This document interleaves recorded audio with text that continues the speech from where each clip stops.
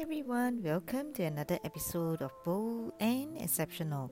This is Angela O, and today I'm going to continue on the topic of building rapport through our five senses.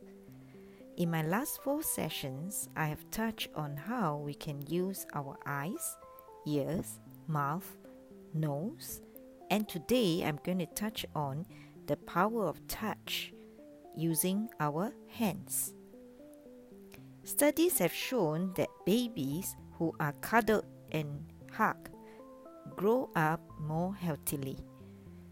Personally, I've also seen and experienced how touch has brought people together. So, a safe place to touch is a light tap on the forearm that is between the elbow and the wrist, or a simple handshake. Touch is a very powerful way to build rapport with our customers, and we should maximize on this aspect of touch. So, happy selling, and if you need to reach out to me, email me angelao@heartsell.sg or visit my website at heartsell.sg.